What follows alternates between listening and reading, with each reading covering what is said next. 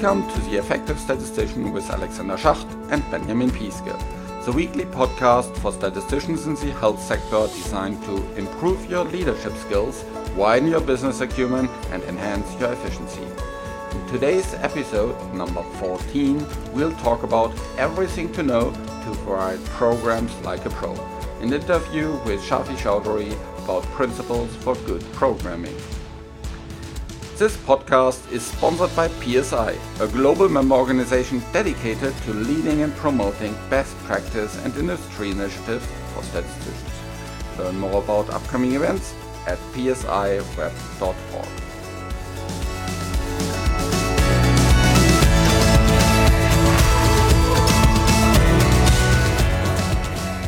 Hello and welcome to another episode of The Effective Statistician.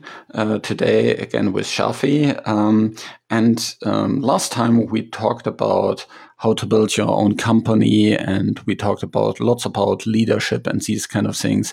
If you haven't listened to this episode, go back in your favorite podcast program and check out the other episode with Shafi. It was really inspiring and motivational. Even if you don't want to build your own company, there were lots of good ideas in it. But today we'll actually go over a quick guide to good programming practice. Hi Shafi, how are you doing today? Hi Alexander, I'm doing good, thank you. So good programming practice is something that we probably should use every day. Where is this quick guide actually coming from? It's actually from what I've seen in lots of different companies, that you have a big guide of good programming practice that everyone usually has to read when they start, and then it stores on one of these dusty shelves that no one ever looks at. And everyone's forgotten by the time they start programming actually what was in there. So what I thought was that actually, how do we resolve this? And so we created a one sheet which you can actually put, and with one client, that's what we did. We put it on we created a laminated sheet, put it on everyone's desk, and it's just a small list of things that if you follow these, then that will take care of about 80% of your bad programming habits and so on. So that's really the aim. So you can achieve really good programming practice by following these simple steps, as it were. So that was really the inspiration. So we'll break these kind of programming steps down into three parts. First, kind of before you actually get into the details of the programs, what do you do to get started? Then we'll talk a little bit about the programming style, so the core part. And once you have done all your programming, what's coming then at the end in terms of checking? So let's dive into the getting started. When I was at programming at university, I think I was directly going into all the data sets and so on. But when I actually started in the industry, and you were actually my teachers there were lots of other things and better things to do. So what should we all do when we get started with the programming? I think one of the key things is really to make sure you have an initiation file somewhere. So it's like an autoexec.sas in SAS. Or if you have other project folders, then you have somewhere an initiation file which defines all your lib names, all your options. It says your formats.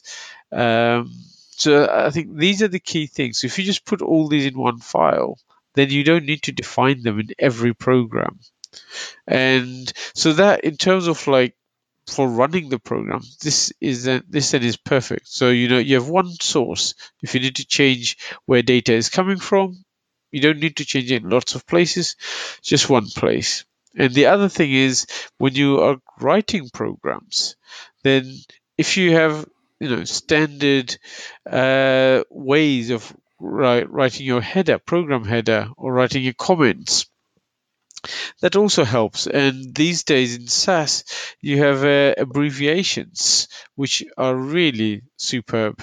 So you can have an abbreviation called header, and then as soon as you write that, it brings up the standard header in your program editor. So you don't need to worry about it. It's the same thing for comments, sections. You can create some standard ways of writing so that it helps you to structure the program. So everything's kind of that you have in more than just one program at the start. All these kind of things would go into these auto exit Exactly. file. Yeah. Yeah, Okay. exactly. Okay. Very good. And for example, have even an abbreviation which is called newprog. So when I type that, it sets up my complete program structure. So like with the header, with my name in it, it says, okay, at the top part, get data, get your initial data. Then there's comments section for processing, and then there's a closing section, and there's the end of program. So it already gives me this whole structure. So it just makes life a little bit easier. That's really nice to get started. Very, very quick, not just from a blank Yeah, exactly. blank screen. Yeah, yeah.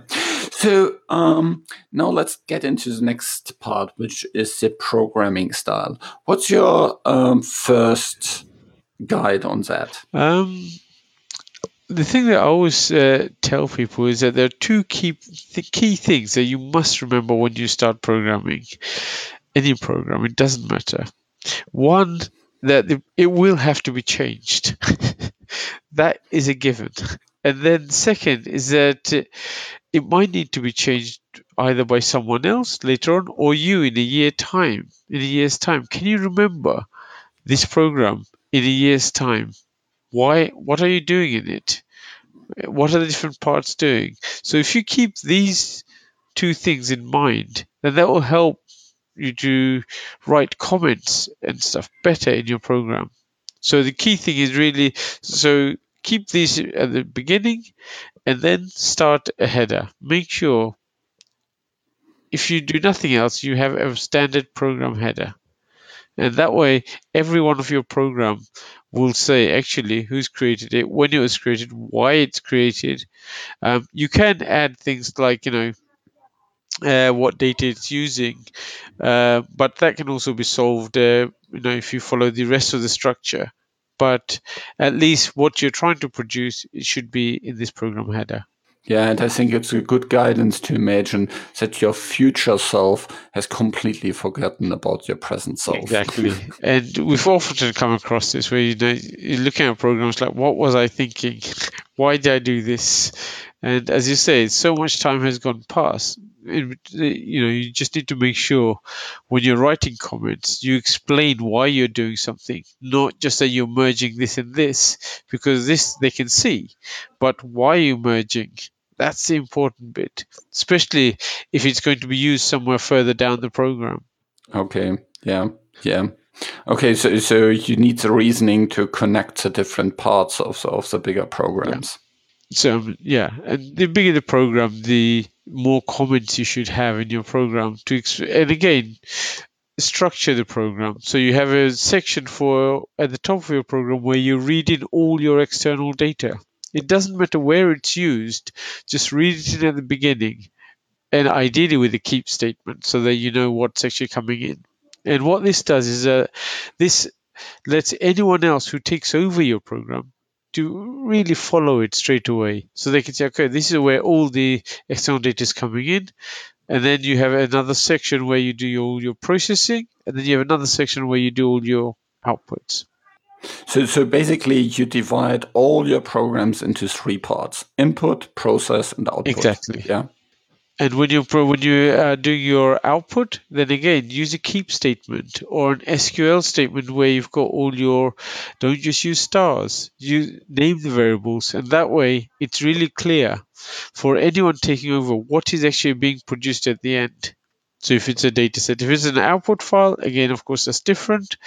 But still, make sure it's clear what is being produced at the end. So in terms of actually writing the code, and the formatting of that. Do you have any guidance on that? What kind of to make it easy to read? One of the things that I always tell people is avoid putting comments inside data steps. I know that if you have a bit of a long data step, then there's always a temptation to explain what you're just about to do. But what that does is that distracts people from actually seeing what their overall program is doing, what the overall step is doing. So what I always say is put all your comments at the top of the data step. So above the data step, and then you go into the data step and do the things. And where there's different parts, where it's a long data step, then put like star A, star B, star C, and then put the comment in the, again, above the data step with A, merging this and this because of this reason, B, doing this and this, C, following this algorithm. So what this does, it allows people to actually read the SAS code much more clearly, and then they can easily look up to see if there's some parts they're not sure. They can always just like look up and see, yeah, that's what they're doing here. But having too many comments in the programs just makes the programs difficult to read. I mean, like within the data steps.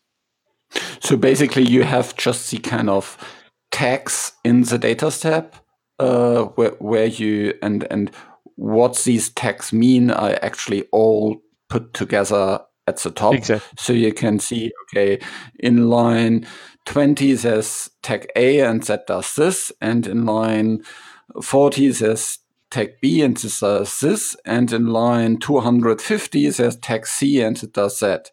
But you see all at the top, and you don't need to kind of scroll through your program to see what it all does. Yeah. So this is like for big data steps. So I would actually just put the comments just above the data steps. So not like right at the top of the program, but just above the data steps.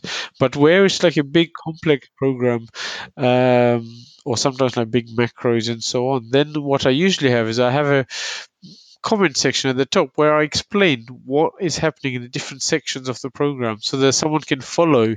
If they need to update something, they know which part of the program to go to. So again, that helps with longer analysis programs, for example. What more do you have in terms of programming style? There's some key things. Like again, these are basics. Write one statement per line. That might sound strange, but some people really write a whole data step in one line. Indent your program. Again, the good programming practice, one of the key things is really how easy is it to read. If you look at a program and it's easy to read, you straight away have more faith in this program. You think, okay, at least this programmer knew what he was doing. It might not be correct and you might need to look into deeper, but you start off with a good understanding, good impression. If you look at a program and it's really structured badly, there's no indenting, there's lots of statements in one line, you straight away start looking at this program with guarded view. It's like, oh, there's going to be problems. And it's just in our nature. That's what we'll do. So always write one statement per line and indent. So you indent so that things are lining up. If you have a do loop where your do starts and where it ends, make sure everything inside is indented. And again, be consistent. So that is really important because I've seen people indenting 2 characters in some places, 3 in others, and 4 in others, and that's also not helpful. So if you indent 2 spaces, then always indent 2 spaces. And that makes a huge difference when it comes to reading programs.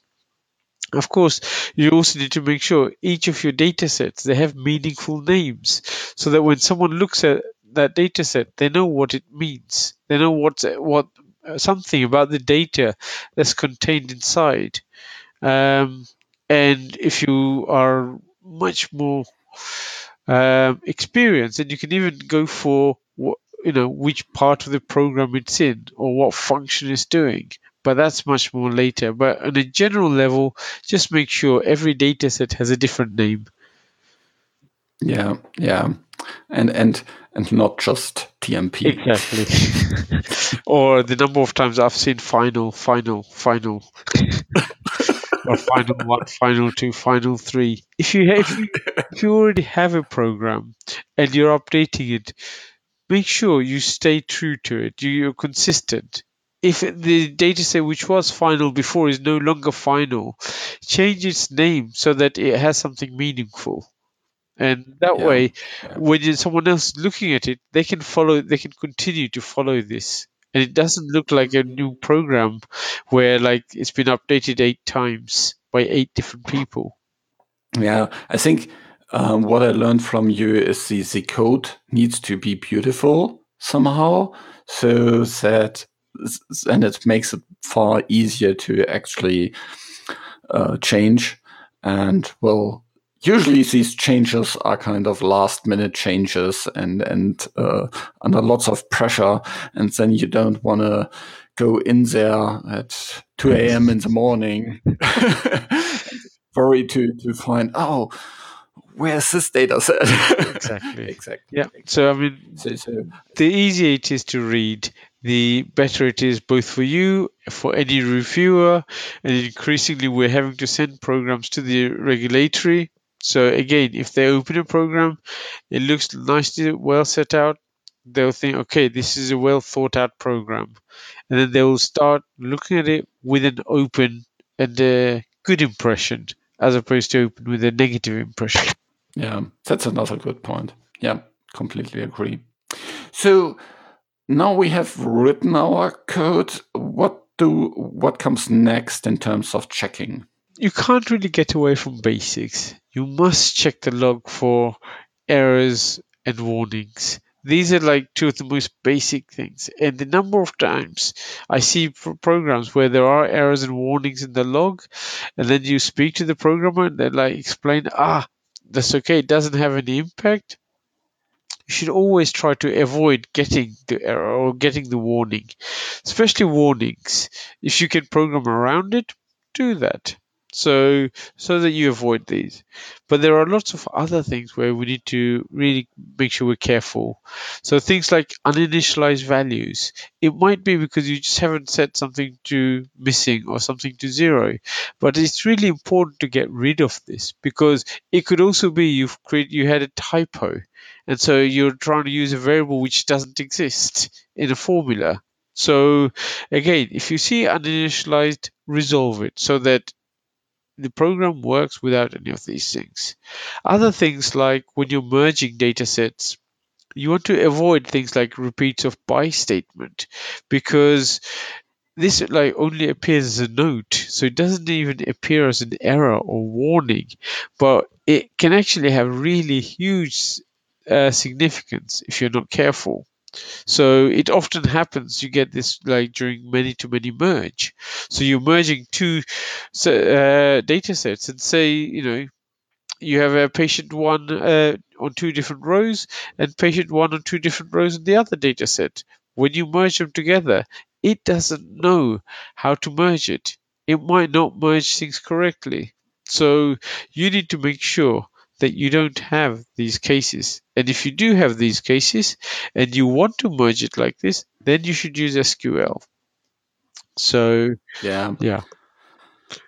And I think it's always kind of maybe it works with the current data set, but maybe it doesn't with the next one. Exactly. We often develop programs on like dirty data. So, and data is always changing and so you really need to make sure you have your guards about you.